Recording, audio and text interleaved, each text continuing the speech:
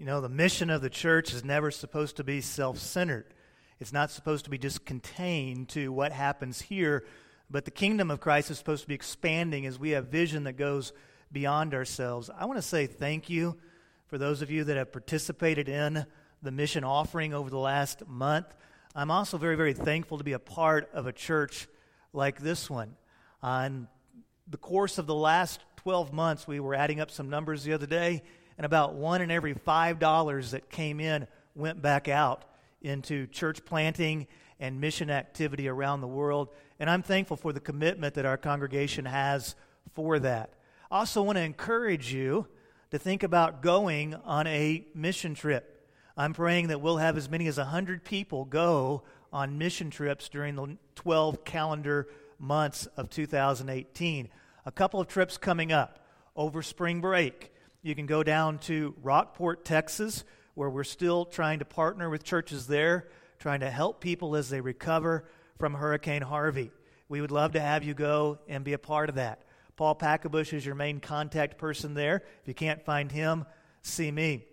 We're also looking at taking a group to India to work with our Solid Rock ministry that's been going on in the Unreached People group that is there in Punjab, India, where we've been blessed to be able to start 2 new churches. We're looking at taking a group to India either later on this calendar year or early in 2019. If you would like to go to India, then see Chris Seeley or see Samson Mall, and they can start getting you connected to those life-changing opportunities to be on mission trip. If you have your Bibles, open them up with me, please, to Luke chapter 17. Luke chapter 17, we're going to be in verses 1 through 4 today as we continue our series, Be Different and Make a Difference. Whenever I was in grade school, the movie Rocky came out onto primetime TV. And I remember watching that movie. I was absolutely fascinated with the Italian stallion. Remember whenever he would hit the meat there in the freezer, and then the way he would say, "Yo, Adrian," you got to love that guy. And then, he ran up the stairs while the music crescendos and raises his hands in victory. And then he comes out for the main event, and he's going to fight Apollo Creed, this larger-than-life guy with the United States boxing trunks and all of that. And everything's moving to this part of the movie. I'd been watching it and waiting for this part. And then my parents come in and say, "It's time to go to bed." And actually, I was a good kid, so I said, "Certainly, Father. I will be glad to go to bed right now." And so I immediately scampered off to bed and slept well through the evening. But I remember the next morning, I woke up, and the first thing I asked my dad is like, "Who won? Did Rocky win?" And he said, "No, Rocky didn't win." And I was like, "What? What's up with that? The good guy always wins.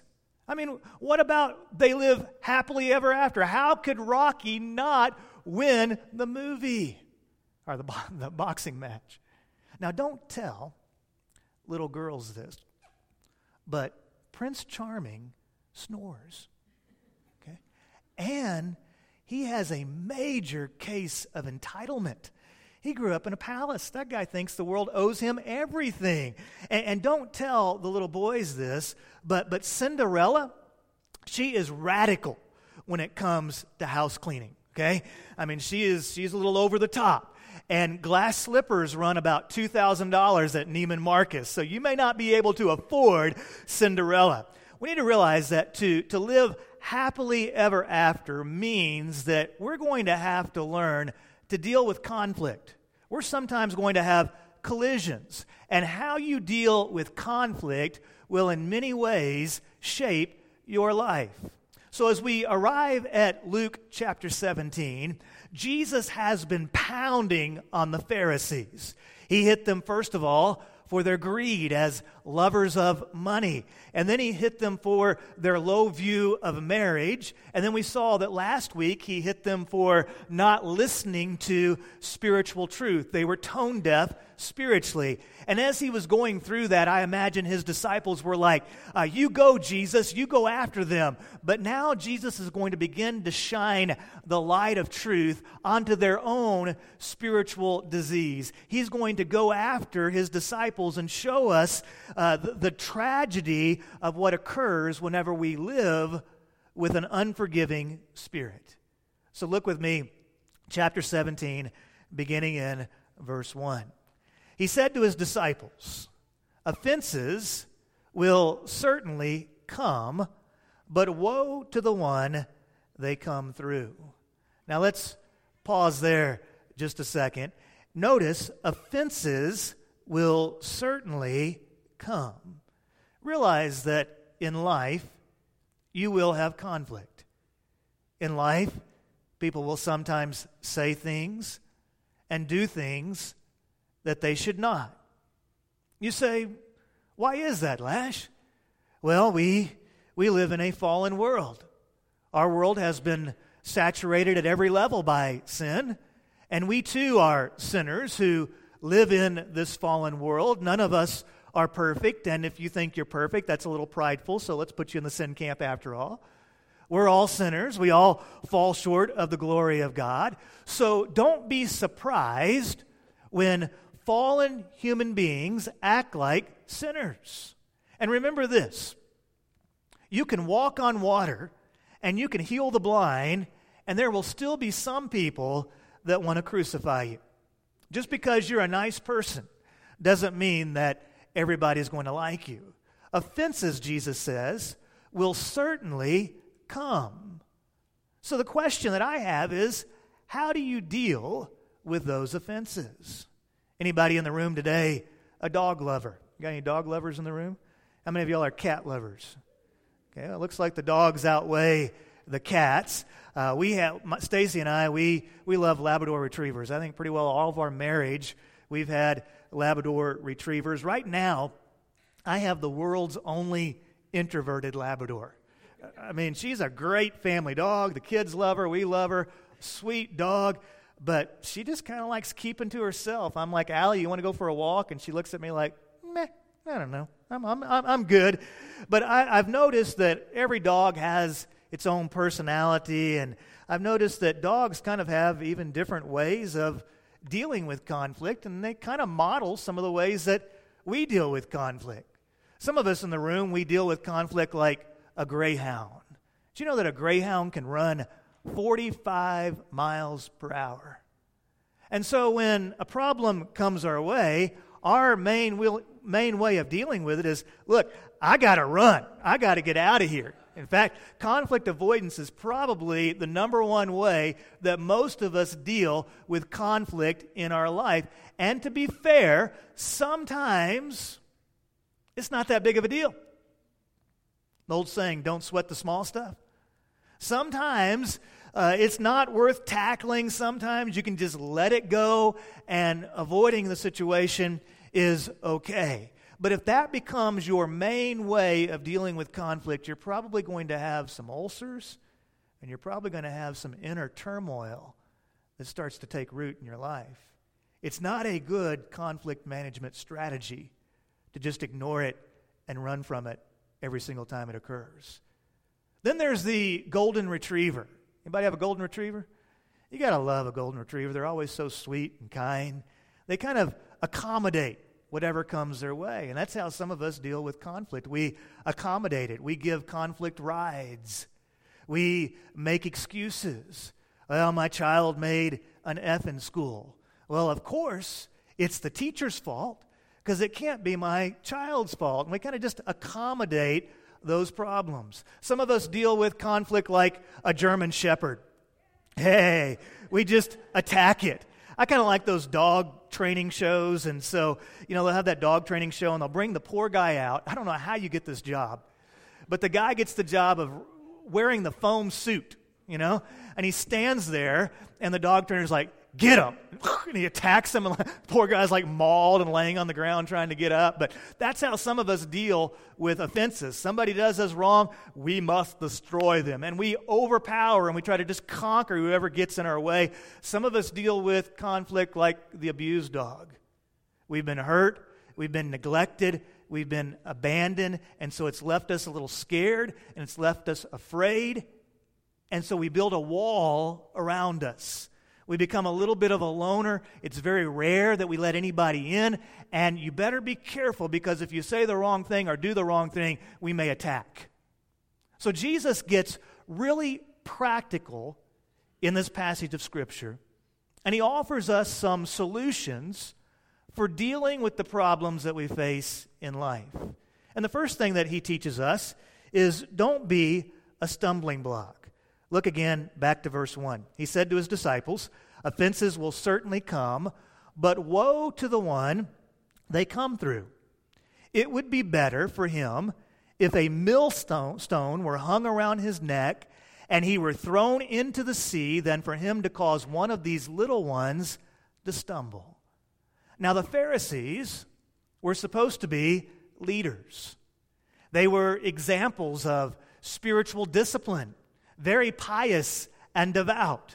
They could talk theology with anyone. Any subject of theology that you bring up, they could talk with you about it. But unfortunately, they had become stumbling blocks. An arrogant, judgmental, self-centered spirit becomes like a millstone around your neck. It will pull you down. But then realize this: pride, anger, an unforgiving spirit, it's contagious. It's like the flu. It doesn't stay quarantined. And if you begin living that way, eventually you begin infecting the people around you. And it's usually the people that you're closest to. That anger begins to infect your relationship with your children. It infects your marriage. It begins to reveal itself in your friendships, in your relationships with your siblings or your parents. It might be seen in your life group, felt in your church, even seen within the community in which you live. Anger, pride, selfishness, they're contagious. They become like a millstone around another's neck, dragging them down. Have you ever run into a Christian who is just as harsh as they can be when they are looking at other people's sins?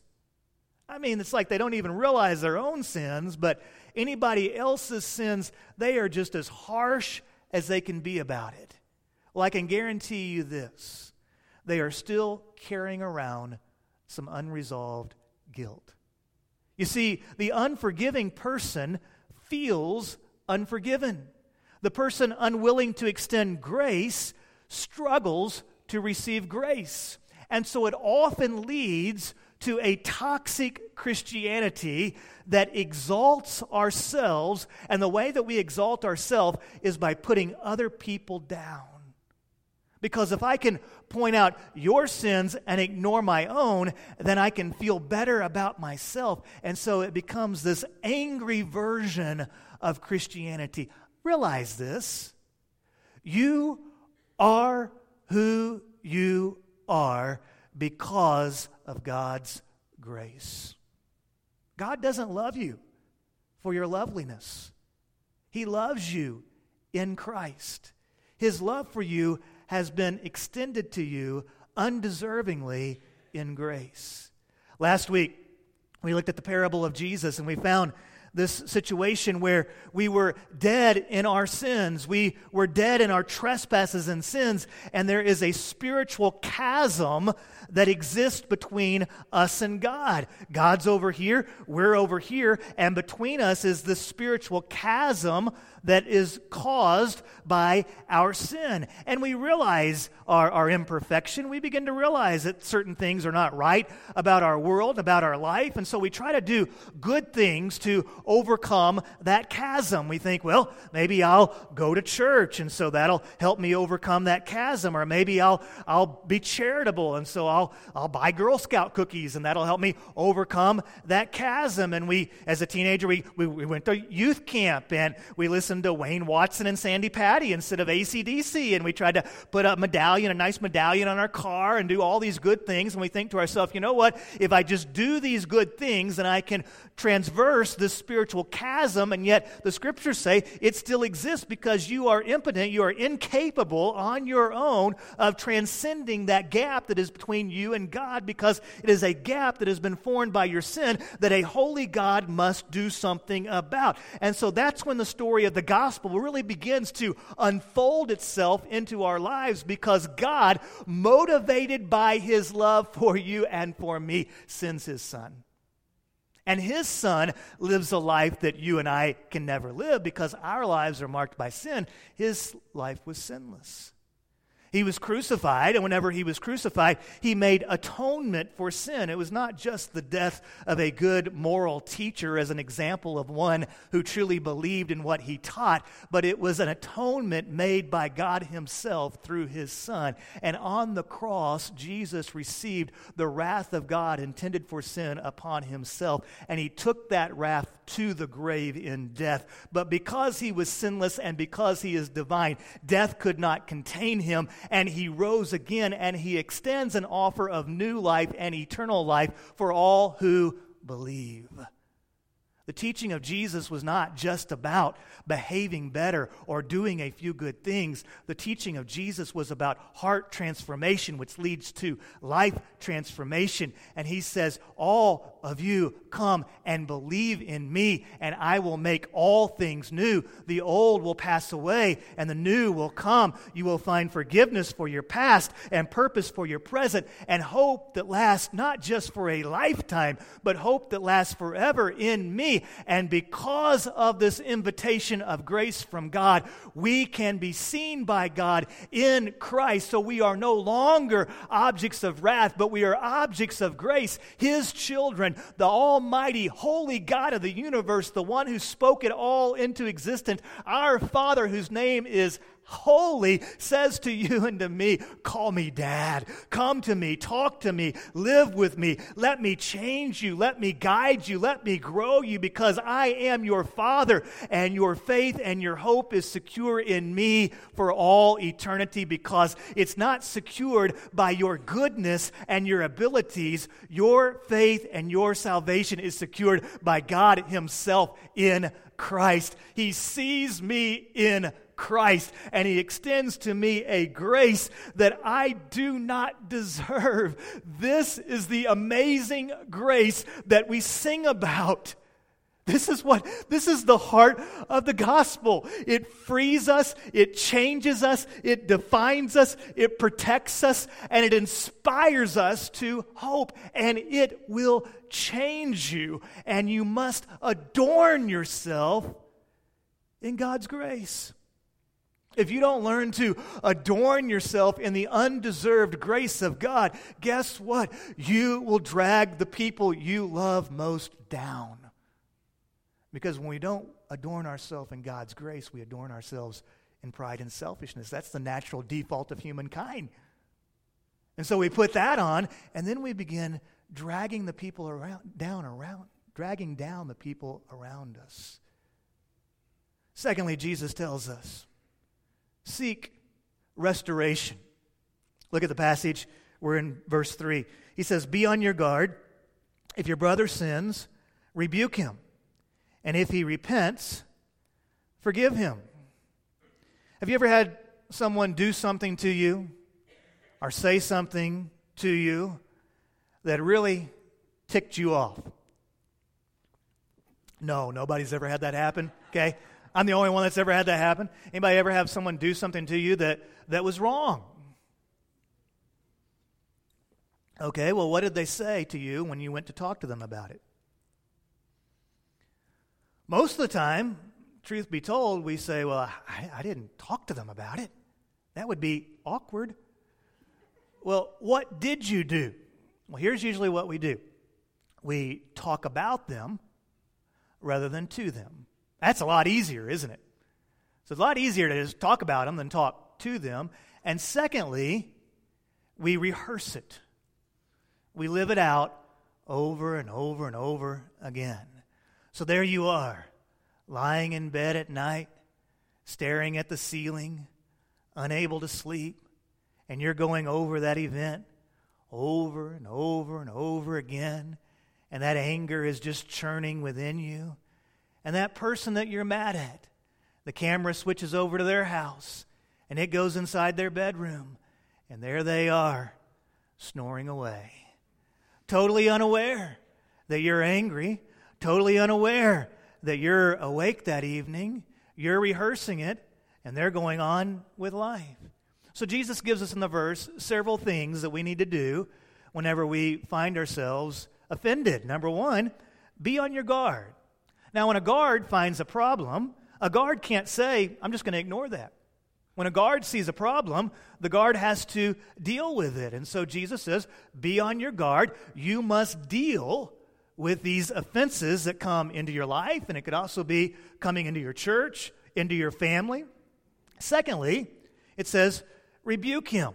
Now, that word in our language, if I say I'm going to rebuke you, you tend to have a defensive reaction to it because it's a strong word. The word rebuke doesn't mean that you are just attacking someone, you're just coming after them to tear them down. The word rebuke means that you're going to have a conversation with them, you're going to talk to them about it, you're going to be real about what has happened, but there's going to be an engagement, there's going to be a conversation. And then thirdly, Jesus teaches us to seek repentance.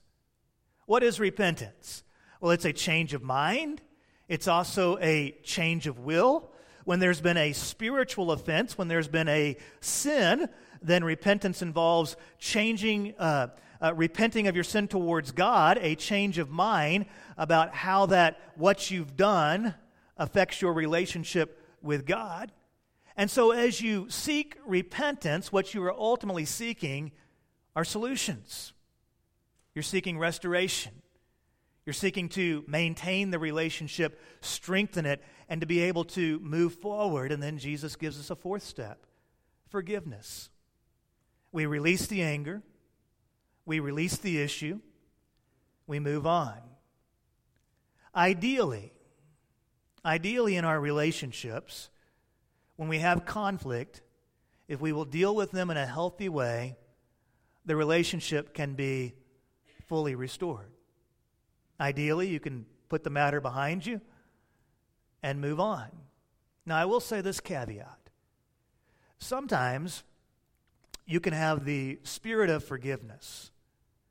You can decide that you're not going to be angry, you're not going to rehearse this any longer, you're going to release it, you're going to trust God in the matter.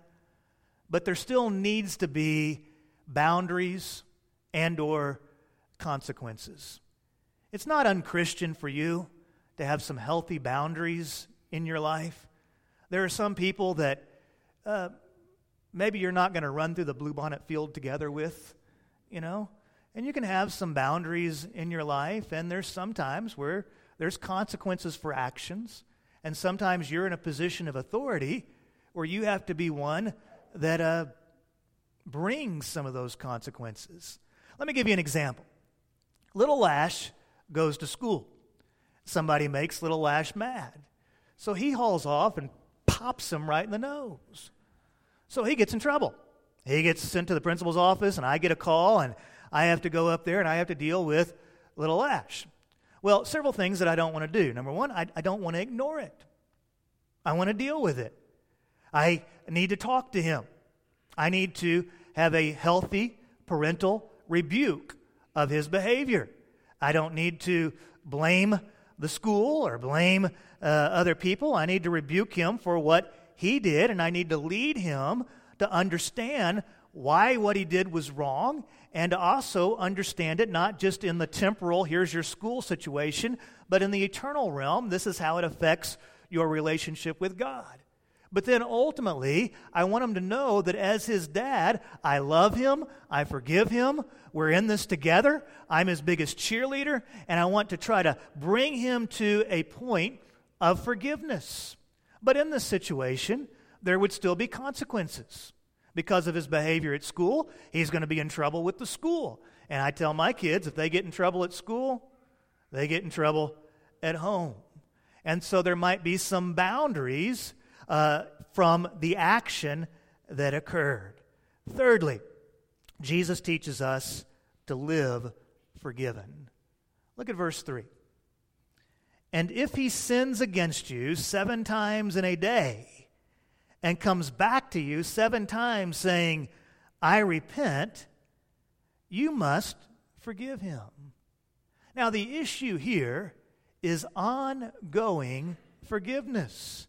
And as Christians, we must refuse to live with a spirit of bitterness, with the root of anger in our heart. We must live forgiven. Why is that?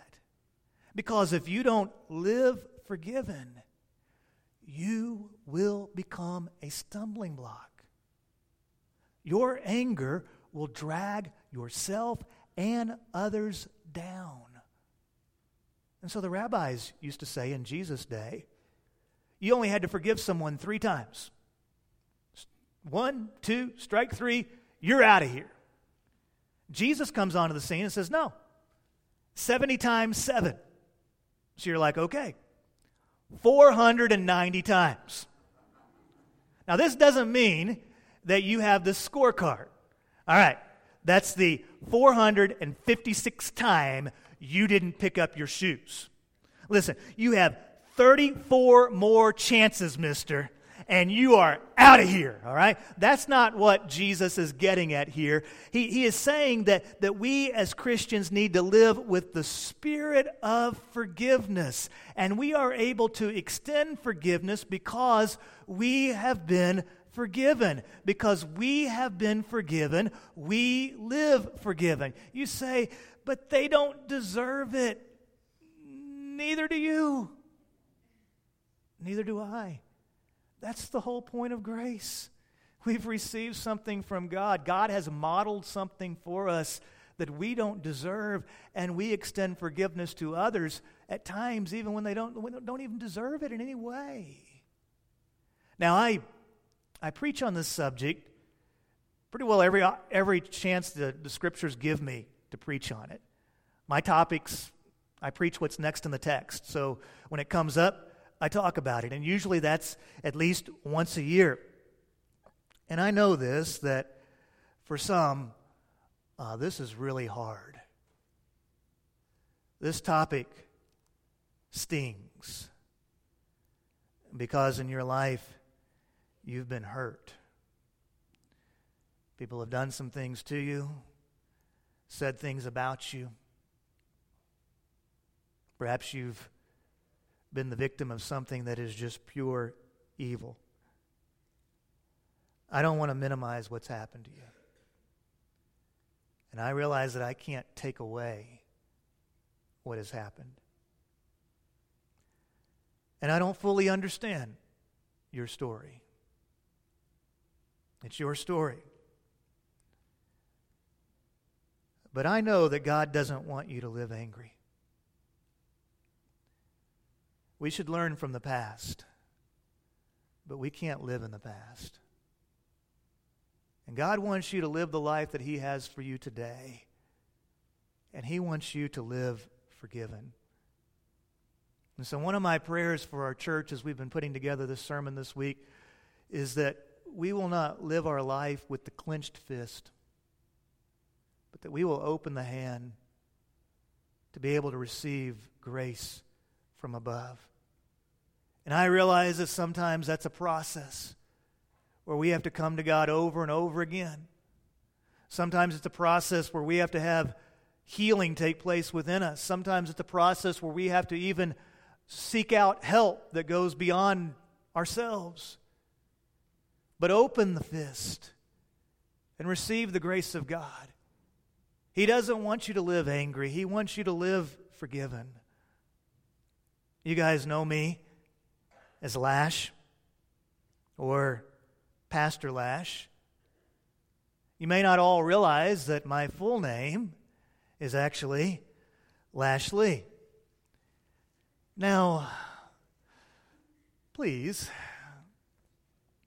don't call me that, okay? Only my mom calls me that, or Stacy, my dear bride, when she really wants to get my attention, she might call me that. The history of the name was, it was a real rough pregnancy, and so my mom just decided, no, I'm kidding, that's not the history of the name, but It was my great-grandmother's maiden name. And so she then named my grandfather Lashley, and then my mom named me Lashley. Now, what you may not know is that my mother had a very rough relationship with her father. My mom's childhood was absolutely horrific. Both my mom and dad came from really rough circumstances, and they are just a testimony of grace.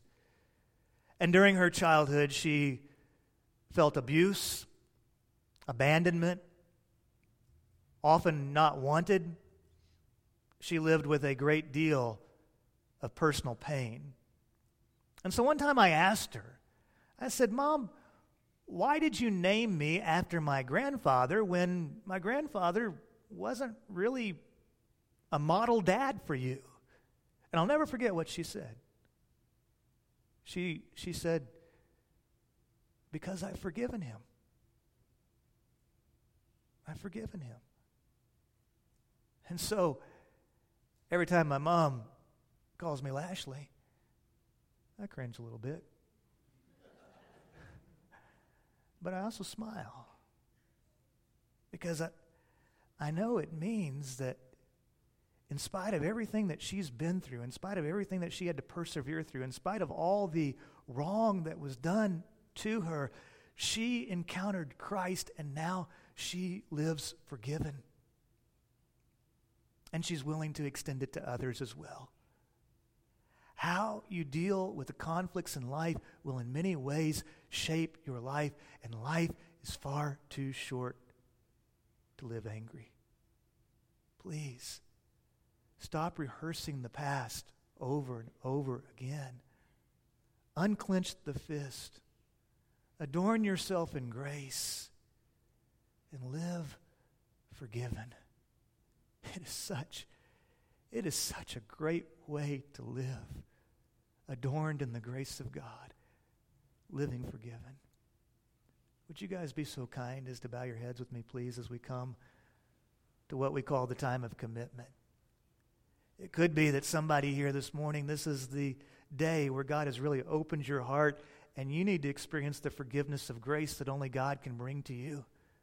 I'm going to be here at the front during this next song, and I'll be here after the service as well. And if today is the day where you need to receive Christ as your Lord and Savior, I want to talk to you. I want to be a pastor to you and help you with that decision so that you can leave here today knowing that you have received the grace and forgiveness of God in your heart.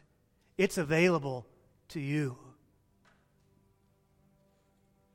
It might be that for some of us in this room, we need to mark this moment because there's some changes that need to take place in our heart. Perhaps there's even some phone calls that need to be made with friends or family members. There's some anger that needs to be released. Some prayers that need to go up where we say, "Lord, help me not to live with this bitterness within me, but help me, Lord, to live forgiven." Father, I thank you. I thank you for your undeserved grace. I thank you for your forgiveness. I thank you, Father, that you shined your light of truth deep within the crevices of my heart. That your grace transforms us and it changes us from the inside out so that we become new people in Christ Jesus. Help us, Lord, not to be a stumbling block. Help us, Lord, not to let the past drag down the people that we love the most. Help us, Father, to have the spirit of grace and forgiveness. And may we demonstrate a Christian faith that draws people to the cross of Jesus rather than pushing them away. I pray, Lord, for some new beginnings, for a new spirit. I pray, Father, that some of the heaviness that we walked into this room today with will be released. I pray that we might adorn ourselves in grace. It's in Jesus' name we pray. In Jesus' name we worship. Amen.